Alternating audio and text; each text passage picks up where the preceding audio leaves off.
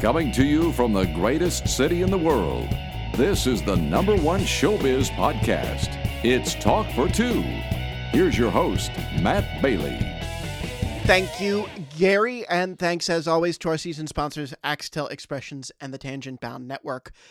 Welcome everybody to something that is just really cool. I've never done anything like this before, but it's kind of my fault that we have to do something like this in the first place. I have a confession to make.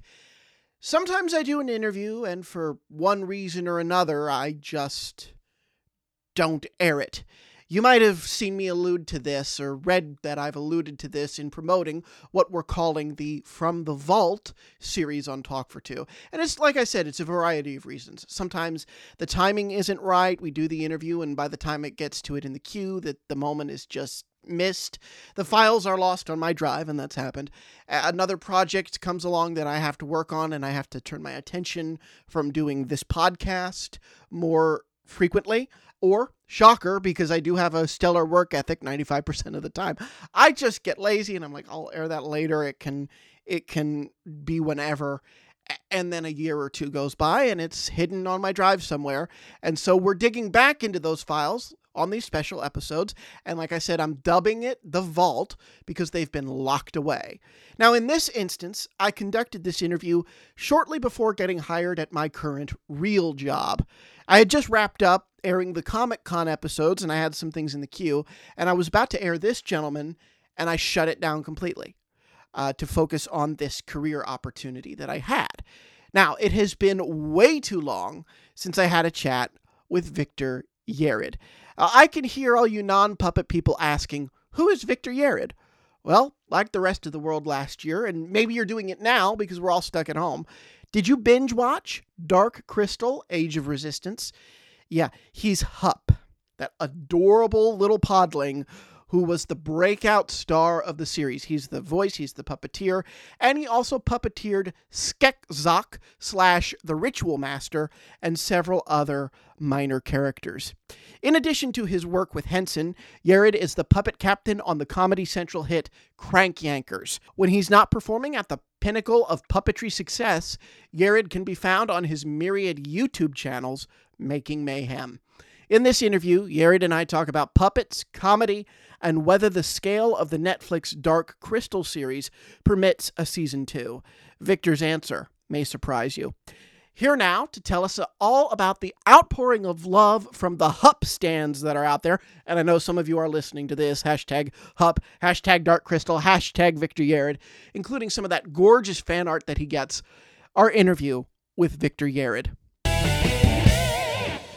Victor Yerrid, welcome to the show. How are you, sir? I'm very good. Thank you for having me, Matt. Oh, well, thank you for agreeing to do this. I absolutely loved the Dark Crystal: Age of Resistance on Netflix.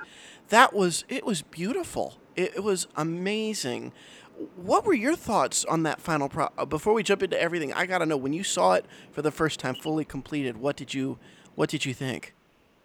Well, first of all, I love it too. I was honored and just so excited to be a part of this thing. And, when we were shooting, all those sets were real and the puppets were real. And they did fill in, deep background with CG, but we were seeing a pretty amazing picture on the monitors while we were shooting. So I had some sense of what it was going to be like. But then, of course, when it's fully finished and colored and backgrounds are filled in, it just felt it's really just like a sense of completion where you see the whole vision kind of executed. And some shows you get to that point and you're like, oh, I wish they had done this a little differently, or I didn't think they were going to do it that way. But I got to tell you, man, start to finish, I just am blown away by the final product and as excited still to be a part of it as I was before we started shooting. Oh, that's wonderful. How did you become attached to it, and how did you find out what your character was going to be, the wonderful Hup Podling? How'd that pre-production go for you? Well, I had heard through the grapevine that they were doing this sizzle reel to sort of test out the show, and so I reached out to the producers and just told them, how much I wanted to be a part of it. And they needed a fair amount of people. So I was lucky enough to get to work on it, and that was here in LA. And then when I found out that the show got picked up, they told me, it's going to be shot in England. So it's going to be mostly UK puppeteers, and they're only going to take a couple Americans. And they said the only way that you'd be able to be a part of it is if there's a role that they can't cast. Mm-hmm. And it turned out to be exactly that they didn't find a Hupp puppeteer that they, were sold on. So they wanted to have additional auditions here in America, and I auditioned for it and got the part. So it was really just like, half luck and happenstance that it was even something that I could audition for. And then I just, I have done a fair amount of improv shows where you improvise in gibberish. Mm-hmm. And I love that. I love that giving meaning to words that are not meaningful within the improv format. So that's what the audition was. They didn't have any language created. It was just they would give you an English line and you would do a gibberish interpretation of it.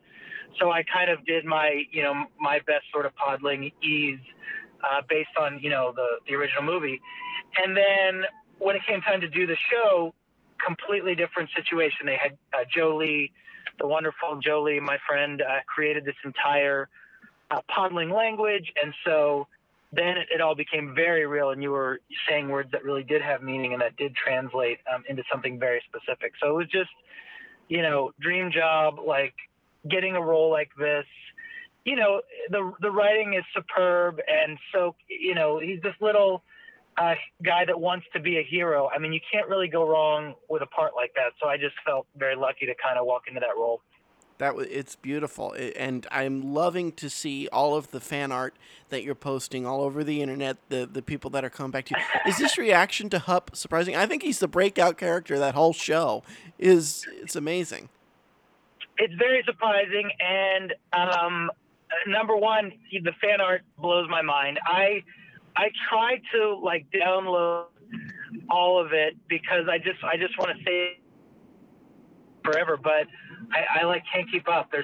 Every day there's so many new great little pictures of him, and so I save as many as I can. But yeah, it is surprising. I mean, I take a small part of the credit for it, but a lot of it has to go to Brian Froud, who designed this character, and Pete Brook, who sculpted him, and also to the writers who created this guy. And I knew that I loved the character, but when you make TV, when you make movies, you never know if anybody's going to like the show. You never know if anybody's going to like the character. So it's always a surprise when people respond, positively to it, and obviously a welcome one. I knew I had to interview you after I saw the show because, again, the character is just amazing. Is it true? And you responded. You responded to me, funnily enough, while we were watching the 2-hour documentary that comes after you watch The Dark Crystal. You watch this documentary on the making of it that's also on Netflix. And Jolie said something, and I want you to elaborate on this, that you are writing that man emails in podling. Well, I think there's probably some truth to that. I don't know if it was fully in podling, but look, it's hard because you want to learn this language, but there's nobody to talk to, and just like learning Italian or French or Japanese or whatever language you want to learn, mm-hmm. The best way is to immerse yourself in the culture and to speak to people that speak that language. And Joe's the only guy I can talk to, so I think we probably did trade some mainly podling emails, but there was probably always a little bit of English in there. It was one of those things that stuck out in my mind. It's just absolutely hysterical. How grueling was this process of shooting The Dark Crystal compared to other Henson projects that you've done, compared to other puppetry projects that you've done? Because I think you, and this isn't just me stroking your ego, this is me reading your credits and making a critical judgment. I think you are one of the most prolific puppeteers working today just because of your body of work and everything that you're doing. How does this stack up in terms of the workload to the other things that you've been working on? Well, first of all, that is extremely kind of you to say. I really do appreciate that, and it's a very nice thing to say. This show was hard. It was hard for a few reasons. One is, I got to do a Podling, a Skeksis, and also a Gelfling. I played Kylan. And the Gelfling are just hard. Yeah. They can quickly fall into this realm where they either seem too puppety because you're moving your arm too much, or they seem dead. They look like a dead doll if you don't move enough because the faces are so close to humans. So it's just tough to really find that pocket where they look believable and alive, but not overdone. So that was a super hard challenge. And then it was challenging just because, we would do lots and lots of takes and lots of coverage. When you have a show with a really nice budget and you're trying to achieve really high production values, you do more takes and there's a lot more attention to detail. And so they don't really do much overtime. They didn't do much overtime on this project, but the days were full beginning to end. There was not a lot of rest in between, and you just had to, keep your arm up and go take after take.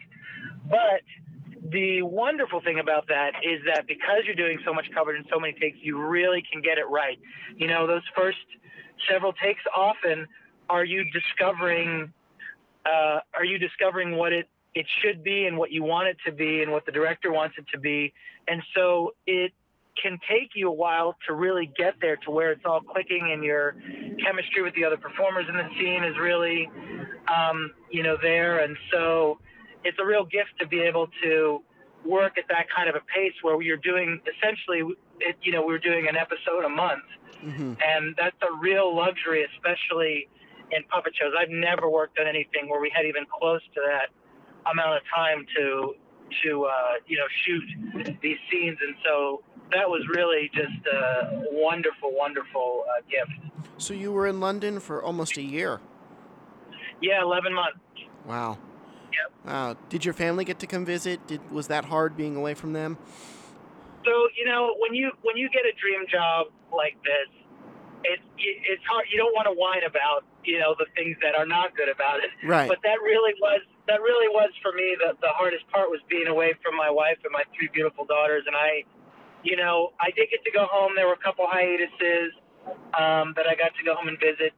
But for a lot of it, I was away from them. And, it's like you have this amazing day where you're on set working on the Dark Crystal, and, it's just like you're on cloud nine and you have all this adrenaline. And then I come home to my little empty apartment, and I have pictures of my daughters all up over it, and I'm just sitting there on the couch.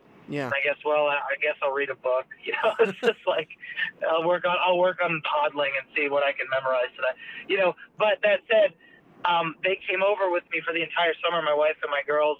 Oh, wow. And at that point, I'm in this beautiful city, London. I work on the Dark Crystal during the day. I'm with my family at night, and every weekend we go to, Stonehenge or Paris or Buckingham Palace. So I did have the conscious thought, this is really the best my life is ever going to be. This is all downhill from here. You can't beat this. Since it was such a grueling schedule, and this was kind of the main thing I wanted to ask you is, do you think there will be a season 2? I mean, don't give away anything you're not supposed to, but do you think they'll do this again, or do you think this really was a mini-series, give it everything they have, and just that's it? No, I think there's definitely room for a second and even a third season. I mean, obviously it was written, mm-hmm. With a bit of a cliffhanger, what happens to Deed at the end, mm-hmm. and, the Skeksis are still, strong and scary, and obviously, we're not at the point where the movie starts because there's still, a whole world of Gelfling left. So, story-wise, there's definitely room, and I think, so nobody really knows how these decisions are made for Netflix or anywhere else. Mm-hmm.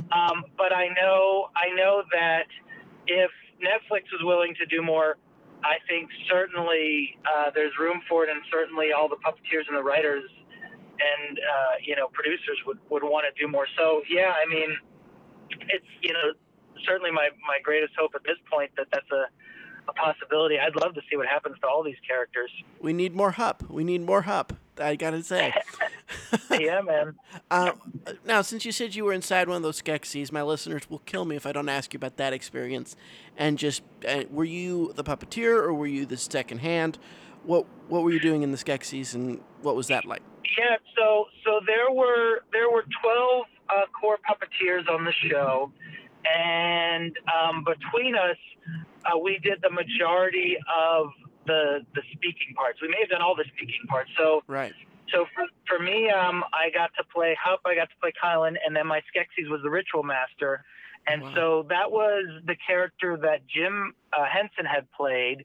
I think it was voiced by Jerry Nelson, but performed by Jim Henson. And so I felt this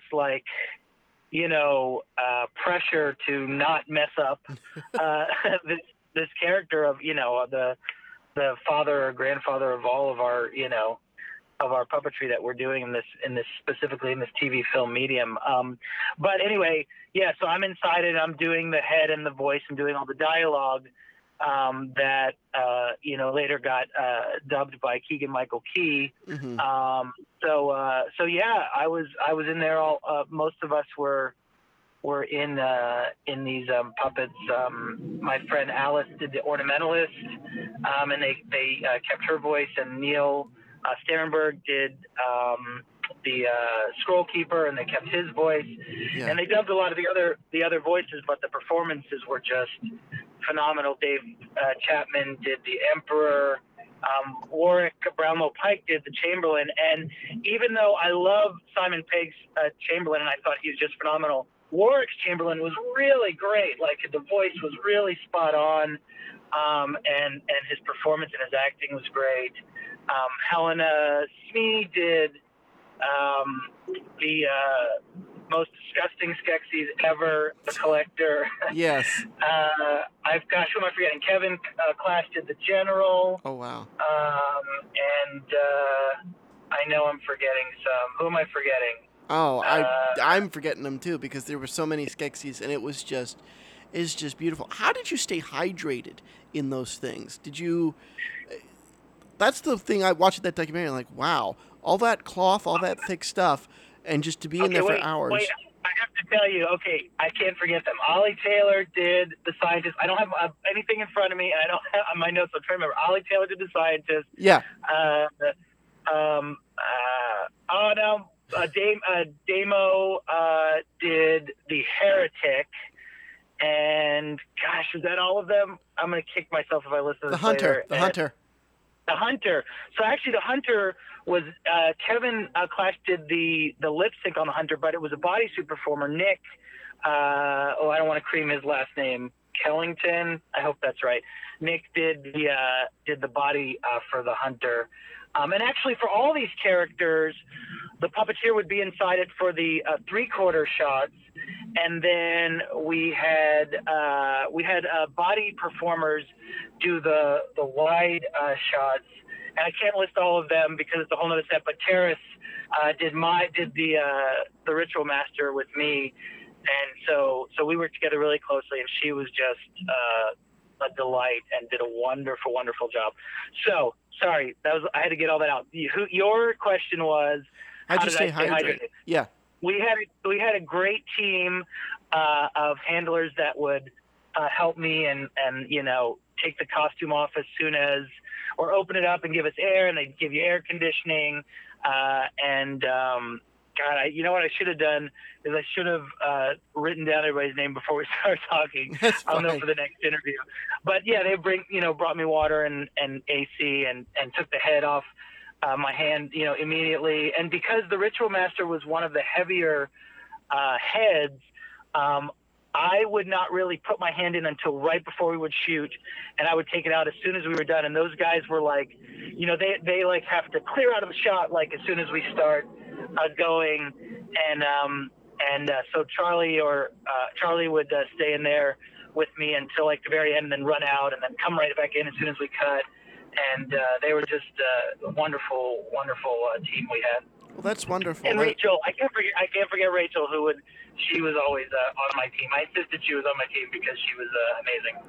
Well, it's wonderful that you were taken care of so great that it allowed you to just kind of focus on the job and do what you needed to do. That's wonderful to hear.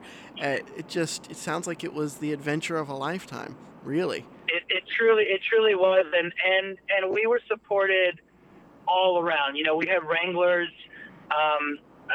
Jurgen Ferguson and Scotty Johnson were our leads, and we had so many people around us that were caring for the puppets and helping us and taking them off our arms, and because some of those puppets that have the mechanics in them, they do get quite heavy, and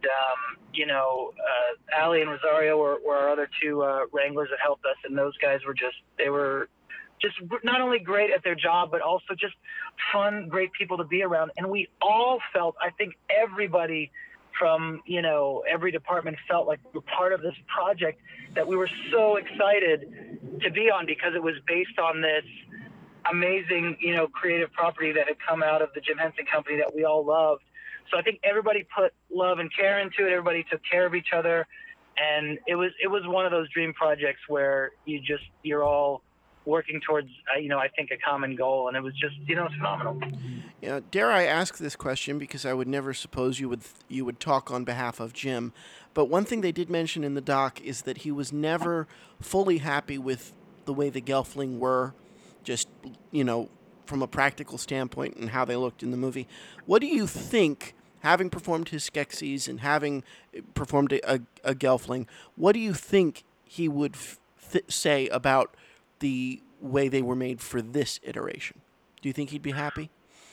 Well, I think he, my guess is that he would have loved the show in general. I mean, ultimately, I think, everything I've seen and read about Jim Henson is that he was about the storytelling. And I think that's what was achieved.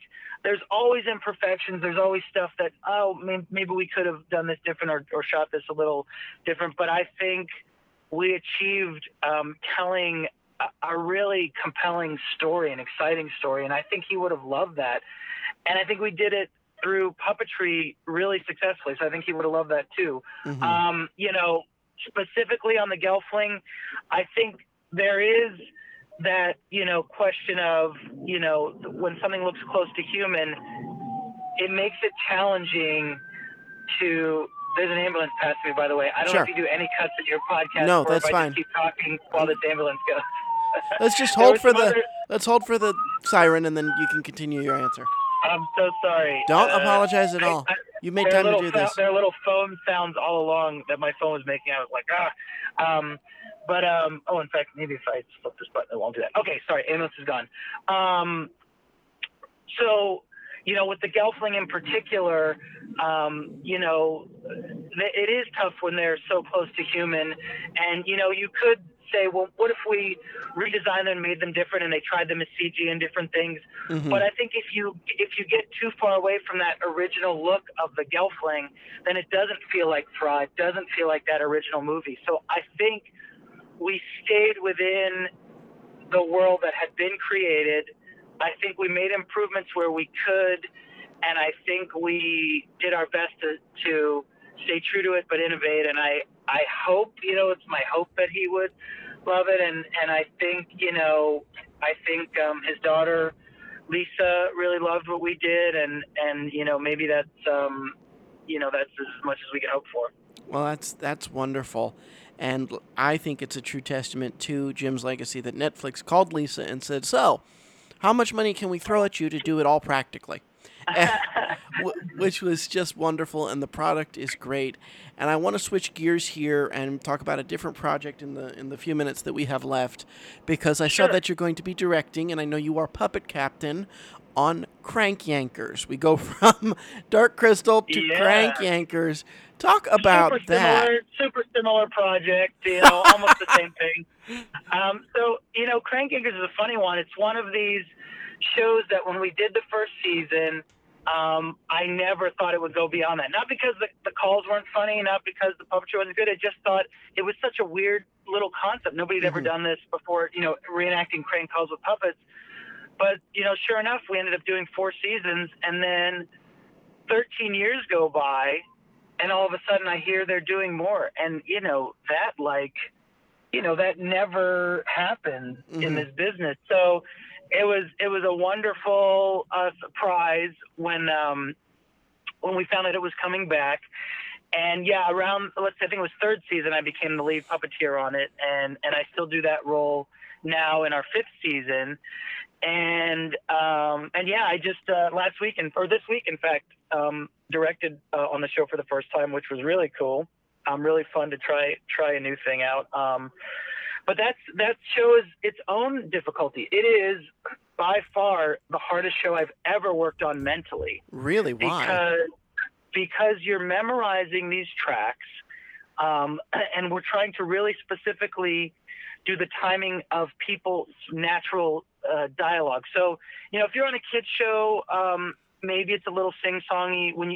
I've done other shows where it's to playback, and sometimes it's a little, rhythmic or sing-songy. But these are just people talking their normal conversational thing, and they're improvising. So there's a lot of ums and uhs and stutters, and you have to get all these breaths and these nuances. So we spend hours working on these tracks. We start usually 2-3 days out from when you're doing the call and memorizing the track. And you spend a couple hours on it that first day. And then the day before the call, you're spending another couple hours, but you're also learning your new call that's 2 days out. And then on the day that you're doing the call, you're reviewing that call, and you've got your new call you learned last night, and you're starting a third call. So keeping that all in your brain is super challenging. And the very first season we did it, we kind of, if you play back the track almost without any rehearsal, you can kind of fake your way following along and do a sort of half decent job vaguely knowing the track. But there's a puppeteer named Paul McGinnis, who's one of my close friends and just one of the puppeteers I admire and respect the most in the world. He came in, he did a little first season, but he came in second season as one of our main performers. And he raised the bar so high because he really spent time learning it. And then the rest of us are like, oh, great. Now we all have to try and match what Paul is doing. So it became trying to top each other with how well we can do these calls. And, there's so much blocking and prop work and background stuff that you have to know the call well to be able to lip sync while picking up something and walking over here and grabbing this thing. And so it really just pushes the boundaries of your memory and your ability to multitask. And so crazy difficult, super, goofy, fun, frat boy humor. And just, like I said, another really fun one to work on. I feel very lucky to be on that in the Dark Crystal. In fact, the last thing I'll say is that I went to Comic-Con, San Diego Comic-Con this year, and they have these giant trains that go by, and one was passing me, and the side was completely decorated as Dark Crystal, had Dark Crystal art on the entire side of the train. And then from the other direction came a Crank Yankers one, and I was like, well, this is the height. I don't get to top this now. That is great. That is awesome. My last, actually, 2 more questions, and then we'll wrap. Sure. For Crank Yankers, this may not be your department. I'm sure it's not, but you might know from how close production is. Does anybody ever catch on? Because, if Tracy Morgan calls me, I'm going to know Tracy Morgan is calling me. It's almost comical that they're not realizing they're being pranked by a celebrity. Does anybody ever catch on and you have a call you can't use? It's funny you say that. There are calls where people catch on, and they sometimes do not use those calls. There are calls that you can hear the way the person's talking, whether they know the celebrity or not. You can tell that they know they're being pranked. That there's you just hear that kind of smile in their voice and that they've caught on. But I will say, if you watch this whole season, there is a call where you very specifically know that they have caught on, and you'll know it when you hear it. But it's go back and listen to this podcast after you watch that episode, and you'll laugh at your own insight. Yes. And my last question, it's a Dark Crystal question. I forgot to ask it earlier. Did you have to redub Hup's voice because you were voicing him? Did the puppeteers who voiced their characters, or was the miking good enough that you didn't have to go back and redub? Well, so they had planned on redubbing the entire show no matter what. So I don't think they used any original production. So even like they kept Neil's voice and Alice's voice, and they kept Louise Gold's voice. Oh, Louise Gold, that's the other Skeksis. Yes. Oh my God, how did I forget her? The Gourmand. The Gourmand. Oh my God, yes. Louise was in the original and the series. Oh my God, I hope she did not turn off this podcast in the middle and not know that I credited her at the end. I'll make sure. Yes. I almost just had a heart attack. All right. Yes. So they dubbed all the voices, and with Hupp in particular, the voice changed. When I was originally doing it for 9 months of the production, it was just my own voice, but a little bit higher.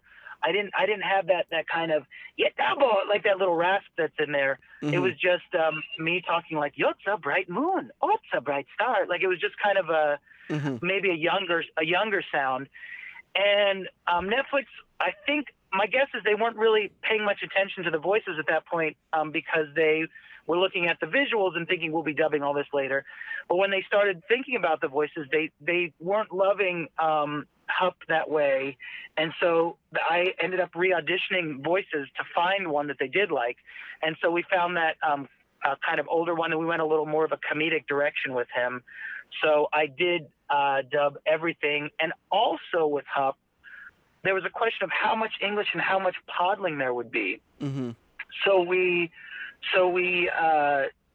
changed a lot of what he said to, in some cases, add more English, some cases more Podling. Was mostly adding more English, but there was a lot of changes there. So yeah, we did have to ADR the whole thing. Well, that is a great place to sort of end this, because I think Hupp is kind of see if you agree with this, kind of a microcosm for what puppetry does anyway. English, French, Podling. When a puppet talks, if they're emoting right, you know what they're saying. And you can have a whole conversation or listen to a whole monologue on a puppet and not understand a single word they say just by watching them. And you achieve that with Hupp. And I can't wait for season 2. I'm sure it'll get season 2. And there will be more Hupp, I am certain. Thank you so much. This was a lot of fun. Matt, thank you, man. That's, again, super kind of you. I really appreciate it, buddy. Victor, thank you so very, very much for taking the time, and I'm sorry that we're now 10 months in to having done the interview and I haven't aired it. You are a stellar gentleman. You've been a good friend, and I really appreciate your patience, and I'm sorry that life kind of took a back seat. The thing about this is, and I waited till the end to talk about this, you can click away now because the episode's over, but I want to give you a little bit of a behind the scenes into how I work, everybody, with this and why this kind of happens. For about 3 years out of college, 2.5, 3 years out of college, I didn't really have a routine. So I'd do something like a Victor Yerritt episode, and then, as I said at the top, life got in the way, a career opportunity got in the way, and I had to step away from Talk for Two for a little bit. In 2018, as many of you know, I had cardiac surgery. So anything that I had on the back burner there went out the door. From January to June, I was all heart surgery, all those doctor's appointments, all those blood tests, getting good to go there, and then recovering. So I have several episodes that I didn't air, and I can't find those files. It's a little too far back. Actually, no, I shouldn't say that. I found some from 2017, but I know there are a couple in 2018 that I still have not been able to locate that I did over that time, but never aired because of the heart surgery. And again, I'm just going to ramble here. I have no script I'm reading or anything.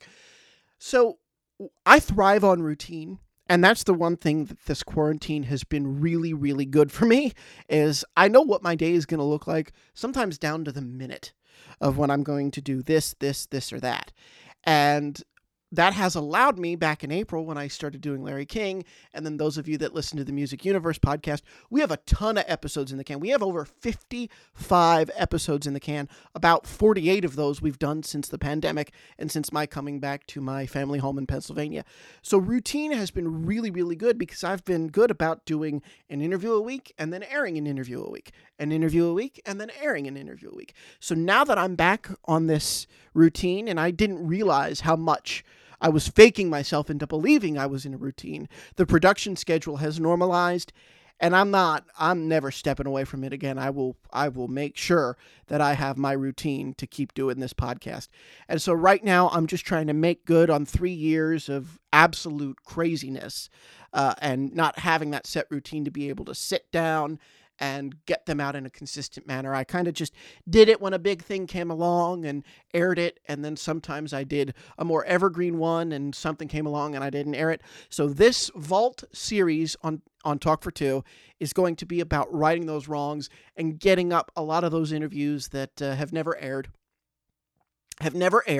and getting them up and really getting that back catalog in so that we're caught up to where we should be at this point. So with that said, remember you can find us at Talk for Two on Facebook, Twitter, at Talk for Two Pod on Instagram, iTunes, Stitcher, Spotify, Talk for Two, Matt Bailey, wherever you get your podcasts. And of course, you can reach out to me at talkfor2cast@gmail.com. Signing off, I'm Matt Bailey, reminding everyone out there to keep talking for two. You can hear more show business interviews with the stars at talkfor2.com.